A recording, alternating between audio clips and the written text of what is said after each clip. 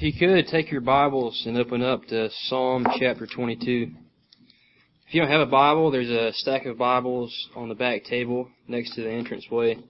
If you don't own a Bible, then talk to one of us after the service, and we'd love to give you one. That way you can take it home and read it and study it for yourself. As you turn to Psalm chapter 22, maybe you can think back in your walks with Christ on an instance in which you encountered suffering. And as you encountered this suffering, maybe you can remember experiencing a roller coaster of emotions. Maybe you experienced sadness, depression, discouragement, loneliness. And as you experienced these roller coasters of emotions, you cried out to God in the midst of your suffering. And maybe it seemed as if God wasn't hearing your prayers, like all of your prayers were just falling on deaf ears. It seemed as if God wasn't there, and maybe you ask yourself the question, is God even there? Has He abandoned me? Does He love me anymore? And if you're a follower of Christ, most likely you've experienced this to some degree or another at some point in your walks with Him. If not, you most likely will at some point. I remember personally a while back I was struggling with a time of just deep depression, in which I just felt lonely. I was experiencing these roller coaster of emotions. I just felt depressed. I remember crying out to God. I'd wake up in the middle of the night and just want to know that He is there, call out to Him. But it seemed like He was nowhere near. It seemed like He was distant. It seemed like maybe He had abandoned me. I felt like He didn't love me anymore. But all of us encounter suffering in some way, and we have to know how to respond when we are faced with suffering. I'm thankful that God has given us the book of Psalms. You see in the Psalms that there are collections of poetry and prayers and songs. And these psalmists, they have just a wide range of emotions they display throughout the Psalms. They display sadness and joyfulness. They cry out to God in agony and desperation. They cry out to God in praise. So you see these wide range of emotions. And specifically today in Psalm chapter 22, we're going to see David, King David, who's crying out to God in desperation in the midst of his suffering. He feels as if he has been abandoned by God. He feels like God is nowhere near. He's hopeless. He feels abandoned. And we're going to learn from David today how we're called to respond in the midst of our suffering, even though we feel hopeless and abandoned. But let's read Psalm chapter 22, starting in verse 1. My God, why have you forsaken me? Why are you so far from saving me from the words of my groaning? Oh my God, I cry by day, but you do not answer, and by night, but I find no rest. Yet you are holy, enthroned on the praises of Israel. In you our fathers trusted. They trusted and you delivered them. To you they cried and were rescued. In you they trusted and were not put to shame. But I am a worm and not a man, scorned by mankind and despised by the people. All who see me mock me. They make mouths at me. They wag their heads. He trusts in the Lord. Let Him deliver him. Let Him rescue him, for He delights in him. Yet you are He who took me from the womb. You made me trust you at my mother's breast. On you was I cast from my birth, and from my mother's womb you have been my God. Be not far from me, for trouble is near, and there is none to help. Many bulls encompass me. Strong bulls of Bashan surround me. They open wide their mouths at me like ravening and roaring lion. I am poured out like water, and all of my bones are out of joint. My heart is like wax. It is melted within my breast. My strength is dried up like a potsherd, and my tongue sticks to my jaws. You lay me in the dust of death. For dogs encompass me. A company of evildoers encircles me. They have pierced my hands and my feet. I can count all my bones. They stare and gloat over me. They divide my garments among them, and for my clothing they cast lots. But you, O Lord, do not be far off. O you, my help, come quickly to my aid. Deliver my soul from the sword, my precious life from the power of the dog. Save me from the mouth of the lion. You have rescued me from the horns of the wild oxen. I will tell of your name to my brothers. In the midst of the congregation I will praise you. You who fear the Lord, praise Him. All you offspring of Jacob, glorify Him. And stand in awe of Him, all you offspring of Israel. For He has not despised or abhorred the affliction of the afflicted. And He has not hidden His face from him, but has heard when he cried to Him. From you comes my praise in the great congregation. My vows I will perform before those who fear Him. The afflicted shall eat and be satisfied. Those who seek Him shall praise the Lord. May your hearts live forever. All the ends of the earth shall remember and turn to the Lord, and all the families of the nations shall worship before you. For kingship belongs to the Lord, and He rules over the nations. All the prosperous of the earth eat and worship before Him shall bow, all who go down to the dust, even the one who could not keep himself alive. Posterity shall serve Him. It shall be told of the Lord to the coming generation.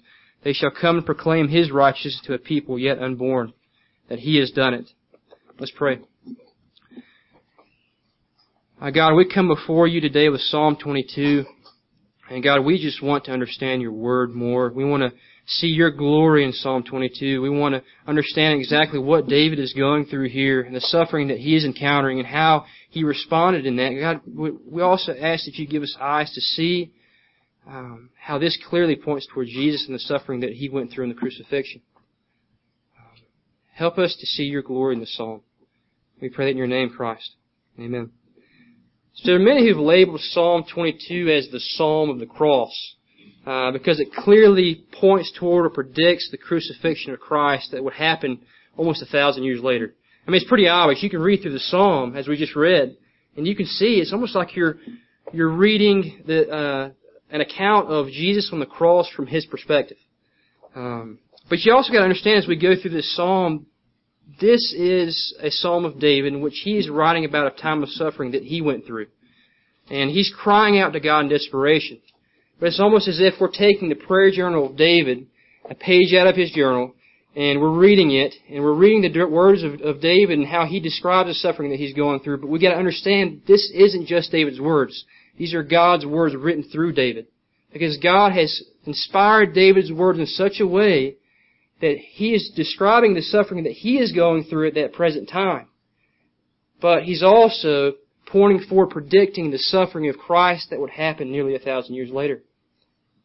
And so rather than going back and forth as we go through this psalm in chapter 22 and showing you the account of David as he's encountering his suffering and how he responds in that, and then going to Jesus and showing you how he's fulfilling certain passages within this chapter, is first we're going to go through and look at this psalm from the perspective of David and the suffering that he's encountering. And then toward the end, we're going to quickly look at the Psalm 22 from the perspective of David. From the perspective of Jesus, I'm sorry. But as we go through Psalm 22 and look at the perspective, from the perspective of David and the suffering that he's facing, I've basically broken down this psalm in 3 different sections. So if you want to write these down, this might help you kind of follow along as we're going through. The first section is Psalm 22, verses 1 through 10. 1 through 10. And this is David's feeling of abandonment. David's feeling of abandonment. The second section is verse 12 through the first half of verse 21. You can write 21a. And this is a description of David's enemies. A description of David's enemies. And then the third section is David's salvation. And this is verse 21, the second half of verse 21 through the rest of the chapter, verse 31. So as we look at these first 10 verses from the perspective of David as he's encountering this suffering that he's going through, you're kind of going to see this almost like he's going through this, he's riding this emotional roller coaster. In the first couple of verses, you'll see that he expresses how he feels emotionally. He feels as if God's abandoned him. He feels like he's hopeless. He's emotionally distraught. But then you'll see how all of a sudden he switches and he instead of expressing how he feels, he reminds himself of the character of who God is in the midst of his suffering. And then you'll see again that he goes back to expressing how he feels. And then he goes back to reminding himself of who God is and His character. So keep that in mind as we go through the first 10 verses. We'll read the verse 1 and 2. My God, why have you forsaken me?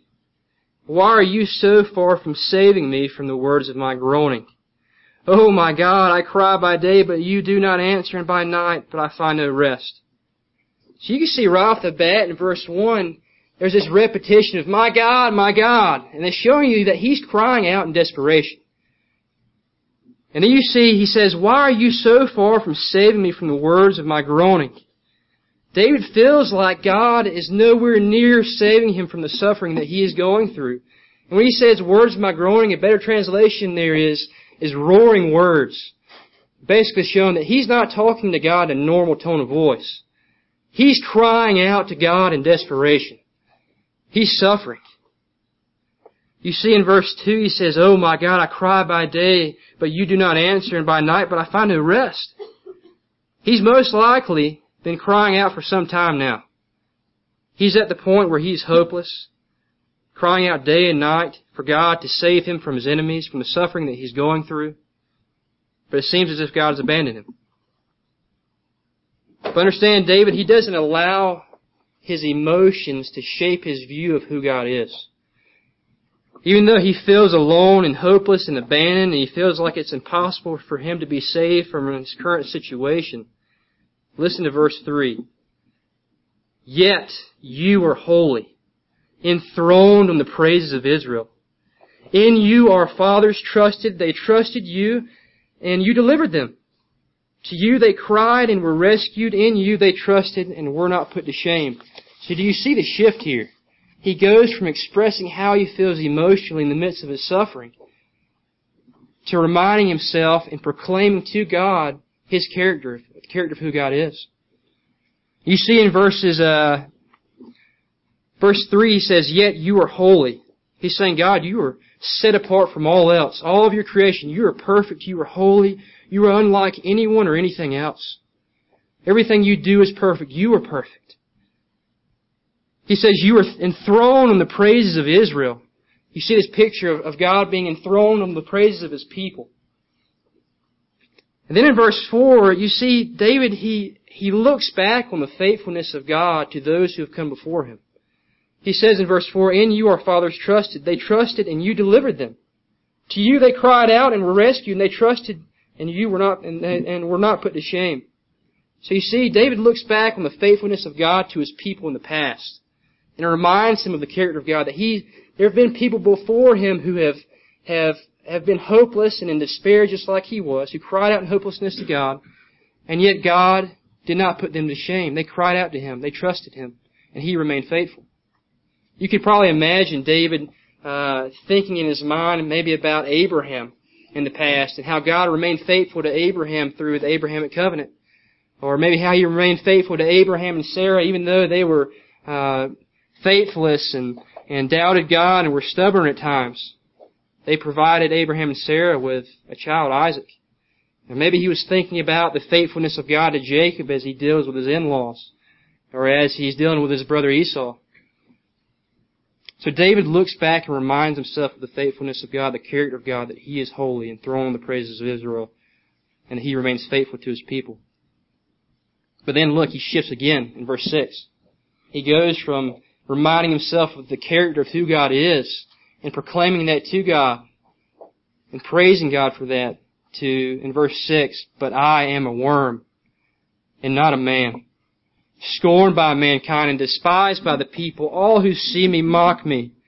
They make mouths at me. They wag their heads. He trusts in the Lord. Let Him deliver him. Let Him rescue him, for He delights in him.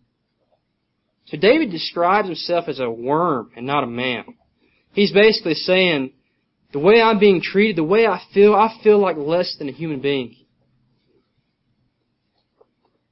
He says that they have been mocking him. They've been making mouths at him. They've been wagging their heads. They're mocking. They're taunting. They're scorning him.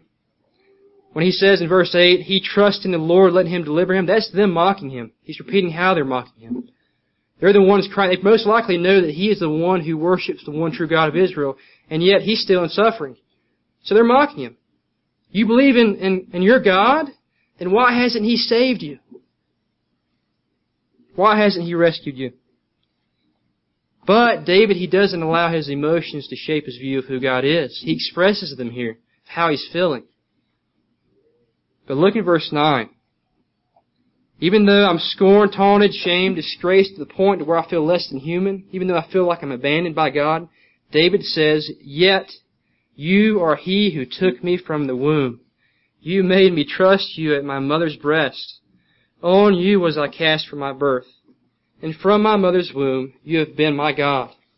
Be not far from me, for trouble is near and there's none to help." And so you see, God is the one who formed David in his mother's womb. And David, if you remember, if you know anything about the history of David, when David was a young shepherd boy, he displayed the great faith that he had in God, and that he went and slayed the giant Goliath. So he's obviously been walking with God for some time now. And you can imagine the weight, how that would play even more into the weight that he's feeling of this distress and experience the silence of God in the midst of his suffering. He's trusted God for this entire time and he's remained faithful, but it seems like God has abandoned him. He's not there anymore. In verse 11, he gives a final cry, "Be not far from me, for trouble is near." He knows that God is his only hope. So you see the abandonment that David is feeling. He's expressing his emotions in these first 10 verses. But then look at part 2, a description of David's enemies, and starting in verse 12, and we'll read through verse 21. In verse 12, "Many bulls encompass me. Strong bulls of Bashan surround me. They open wide their mouths at me like a ravening and roaring lion. I am poured out like water, and all of my bones are out of joint. My heart is like wax, it is melted within my breast.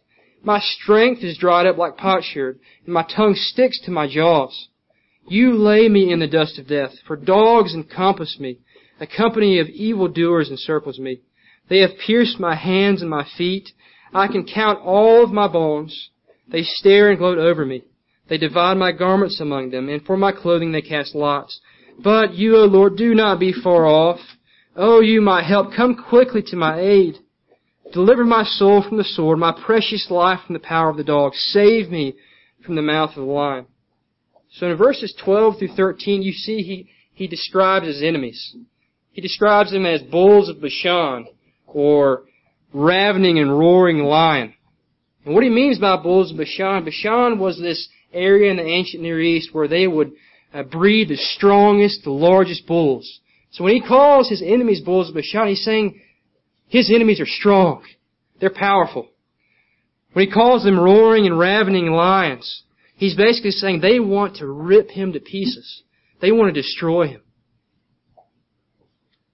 Donald Williams describes verses 14 through 15 by saying, in verse 14, David vividly describes himself as physically and emotionally exhausted.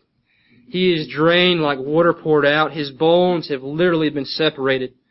Finally, his heart has turned to jelly. Emotionally, physically, mentally, he's completely spent. In verse 15, David's strength is like a broken, baked piece of pottery.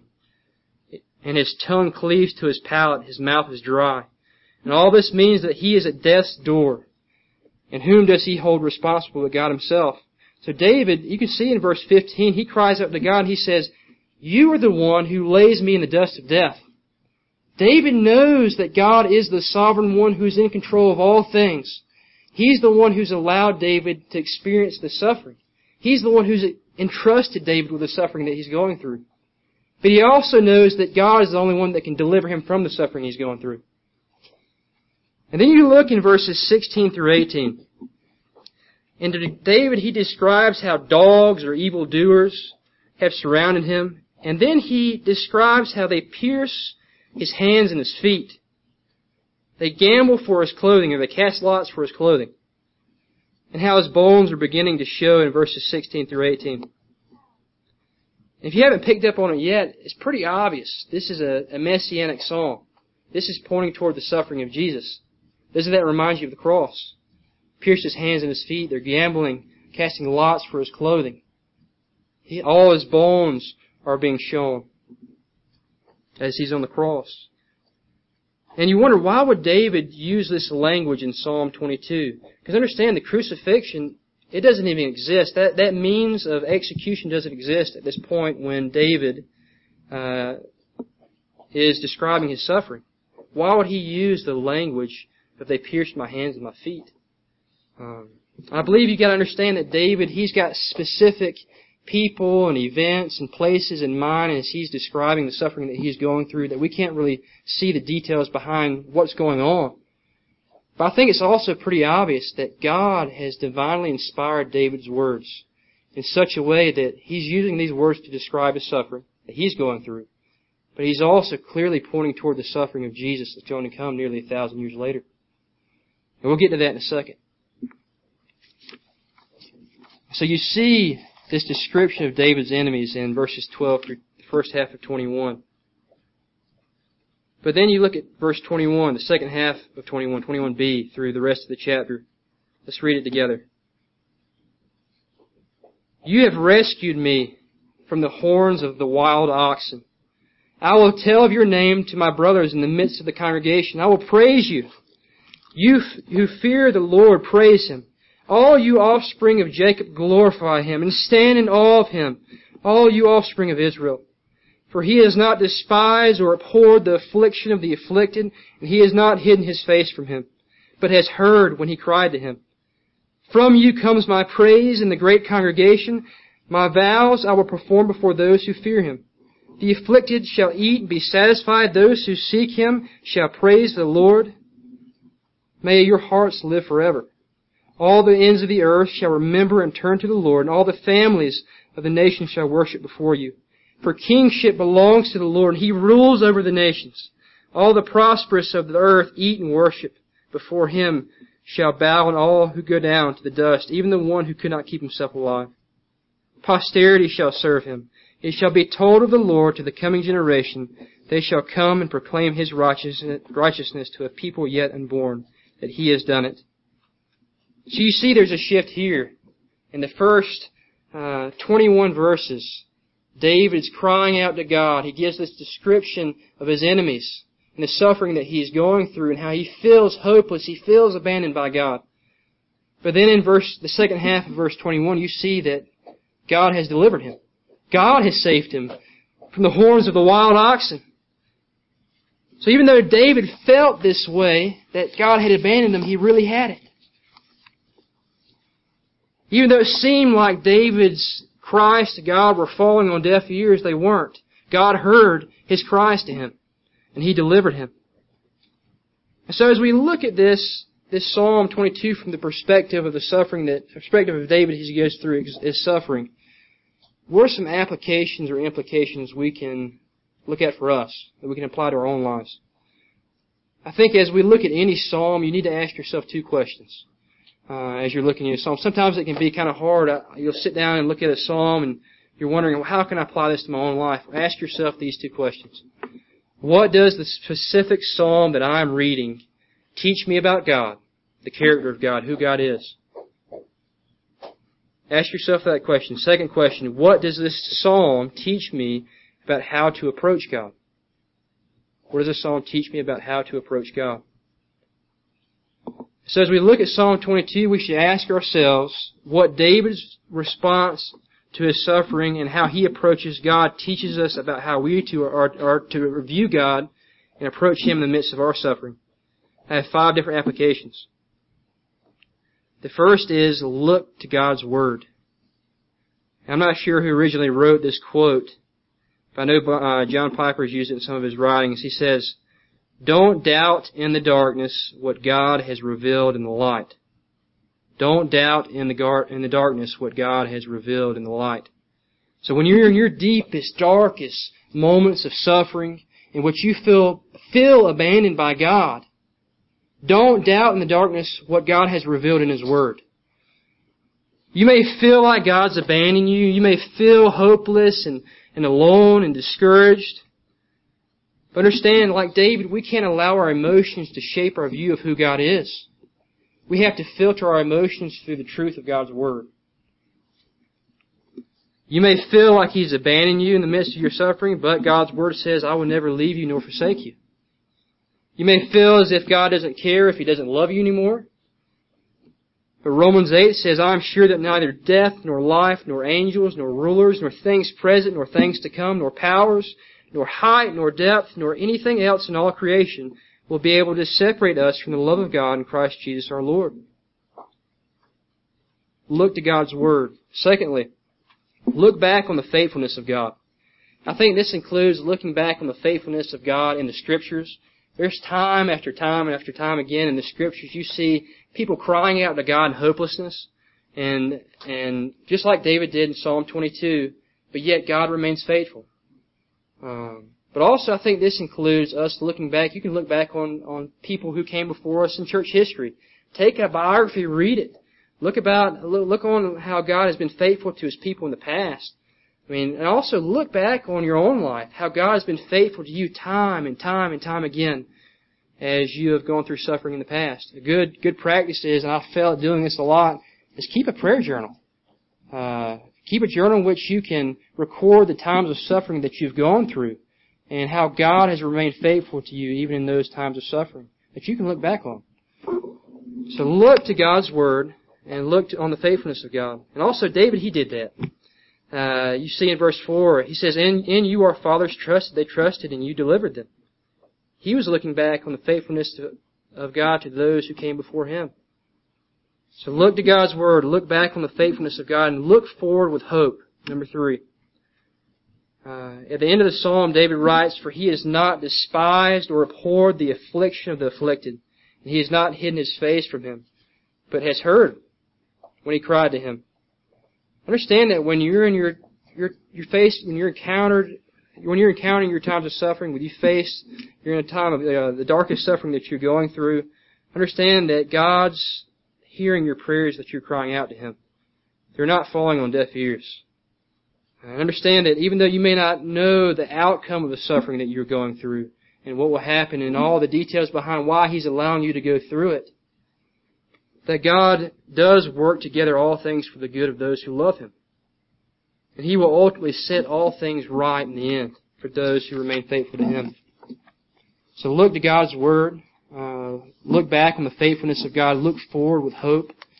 But also look to others. Paul writes in 2 Corinthians chapter 1, verses 3 through 4. Blessed be the God and Father of our Lord Jesus Christ, the Father of mercies and God of all comfort, who comforts us in all our affliction, so that we may be able to comfort those who are in any affliction, with the comfort with which we ourselves are comforted by God. Don't be silent about the faithfulness of God, how He's displayed that in your own life as you've gone through suffering. If you have suffered in the past and you've seen the faithfulness of God, share that with others. Don't be silent. You never know how your experience, your encounter with suffering, and how God has shown Himself faithful in your suffering can encourage those around you. That's what the body of Christ is for. That's why we're here. We're here to walk alongside one another. We're here to walk through the fire of suffering with each other. And also, if you're going through suffering, don't be silent. Look to others. That's why we're here. If you're suffering, ask somebody to walk alongside you, to help you to filter your emotions to the truth of God's Word, to pray for you, to encourage you, to walk through this with you. You're not alone. God is with you, and the people of Christ are with you in your suffering. And Gerald Wilson, he writes about the importance of the body of Christ as we're faced with suffering by saying, when our faith is undermined by our circumstances and we are tempted to despair altogether, sometimes our only remaining hope is to place ourselves within the worshiping community of God's people. There He is praised even when we are unable to praise Him. There His mighty acts are proclaimed even when we cannot see them. There God is present though He remains absent from our own experience. So look to others. So we see, look to His Word. Look back on the faithfulness of God. Look forward with hope. Look to others. But lastly, look to Christ.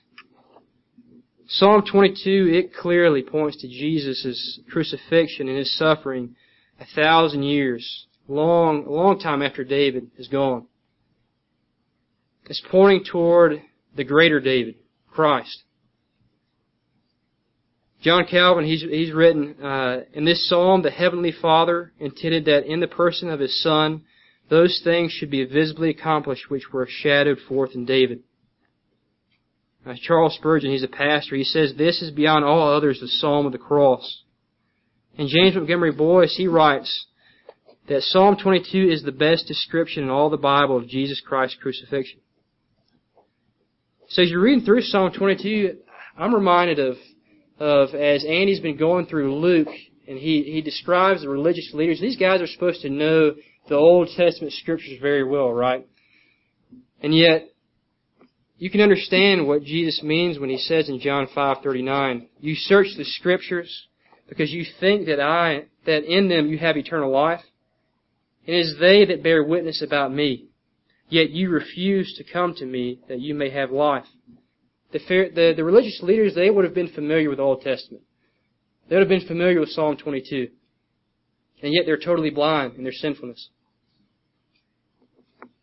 I'm reminded too of the road to Emmaus, where you see Jesus walking with these two men, and He somehow veils the eyes of these men to see who He really is. And He's walking through the Old Testament Scriptures, showing them how all the Old Testament points toward Him. I would have loved to have been one of those two guys walking with Jesus. But these religious leaders are so blind to the fact that Jesus is the one who's treated as less than human during His trial and crucifixion. He's the one who's treated like a worm, described in Psalm 22. He's the one who's being mocked and taunted and humiliated, as Psalm 22 verses 7 through 8 describes, and it's literally fulfilled in what we read earlier in Matthew. And those who passed by derided Him, wagging their heads and saying, you who would destroy the temple and rebuild it in 3 days, save yourself. If you are the Son of God, come down from the cross. So also the chief priests with the scribes and the elders mocked Him, saying, He saved others, He cannot save Himself. He's the King of Israel. Let Him come down now from the cross, and we will believe in Him. He trusts in Him. He trusts in God. Let God deliver Him now, if He desires Him. For He said, I am the Son of God, and the robbers who were crucified with Him also reviled Him in this way. And Jesus is also the one who's surrounded by the strong bulls of Bashan and the ravening and roaring lions that are seeking to devour Him. In Psalm 22:11 through 13. You picture the Roman soldiers who have tortured Him and crucified Him. Jesus is the one whose strength is dried up like a clay pot, whose tongue sticks to His jaws as the people cry out, He thirsts, and they give Him sour wine to drink before He offers up His finish and says that it is finished. Offers up His Spirit and says that it is finished. And Jesus is the one, as in Psalm 22:16, that is described as having dogs who encompass Him, who have a company of evildoers who encircles Him, who has His hands and feet pierced to the cross. And Jesus is the one in Psalm 22:17 through 18, who while on the cross, He could count all His bones, as Roman soldiers gambled at the foot of the cross for His clothing, who cast lots for His clothing as He is nailed naked to the cross in humiliation. And finally, Jesus is the one who, while on the cross, He cries out, my God, why have you forsaken me? Psalm 22:1. A lot of people think it's possible that He could have cried out in agony the entire psalm. He could have prayed the entire psalm. We don't know. It's possible. But we do know that He references Psalm 22. He's fulfilling many of the passages within Psalm 22. And that He quotes Psalm 22:1. When He cries out, Psalm 22:1, my God, why have you forsaken me? Understand that unlike David, Jesus is perfect and sinless. So when David in Psalm 22, he feels as if God's abandoned him, that's not true. God never abandoned David. But understand, Jesus, He's perfect, He's sinless, which also means that His emotions aren't tainted by sin, like ours are, like David's are. Every time you see Jesus respond emotionally in the Gospels, He responds in a perfectly pure way emotionally.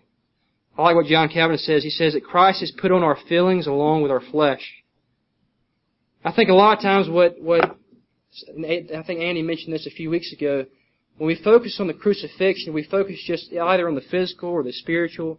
But we've got to understand that Jesus, He suffered physically, emotionally, spiritually while on the cross. And that when He cries out, my God, why have you forsaken me? Unlike David, who wasn't abandoned, he felt abandoned. Jesus is abandoned by God on the cross. And what I don't mean by that is that there's a separation between the persons of the Trinity, the Father and the Son. That didn't happen. Because they're there to carry out the same purpose. God the Father sent His Son to be the one who would pay the penalty for sinners. And Jesus also carried out the will of the Father. And He willingly came, took our sins upon Himself, and He went to the cross and willingly offered up Himself on the cross. So there's no division in the persons of the Trinity. What it means that He's abandoned by God is that when He went to the cross, the perfect, sinless Son of God, He was made a sin offering for us. Paul says He who knew no sin became sin for us. And that when He was on the cross, He took on the full force of the wrath of God for us. And God the Father didn't save Him from that. Understand that Christ was abandoned. That if you are in Christ, Christ was abandoned so that we would not be abandoned. Christ was made a curse so that we wouldn't have to be. If you have a relationship with Christ, understand that in your darkest times of suffering, that you have hope in Him. Even though you may not feel like you do. You do. But understand that if you don't have a relationship with Christ, when you're faced with suffering, you have no hope. And ultimately, in light of eternity, you have no hope anyway. He calls us to turn from our sin and trust in Him. And the gospel is very simple. It's that God, He is perfect and He's holy. He's the righteous one who created man in His image. Man, we have sinned against Him. We're separated from Him because of sin. We're deserving of His wrath and His punishment. And He would be just in pouring that out on us. We're hopeless apart from Him. But what does He do? He satisfies His justice. And He also displays His love for us in that He sends Christ to be the one who would live a perfect sinless life and who would offer up Himself on the cross to pay the penalty for our sins. And He dies and He is raised again from the dead, conquering sin and death. And He simply calls us to respond to that message in turning from our sins, repentance, and trusting in Him in faith. Trusting in the person and works of Christ and being united to Him. So as we sing this last song, I want you to think, I think it's pretty amazing. We didn't go in depth in the last part of the psalm. We just don't have enough time. But David, he talks about future generations who are yet unborn, who will praise Him. I think it's pretty amazing that we're part of those future generations who are praising Him now, that will praise Him in this last song we're about to sing. So think about that. Praise God for His faithfulness. Even when we don't feel like He is there, when we feel abandoned by Him in the midst of our suffering, even when we're unfaithful to Him, He still remains faithful to us. So as we sing this last song, keep that in mind.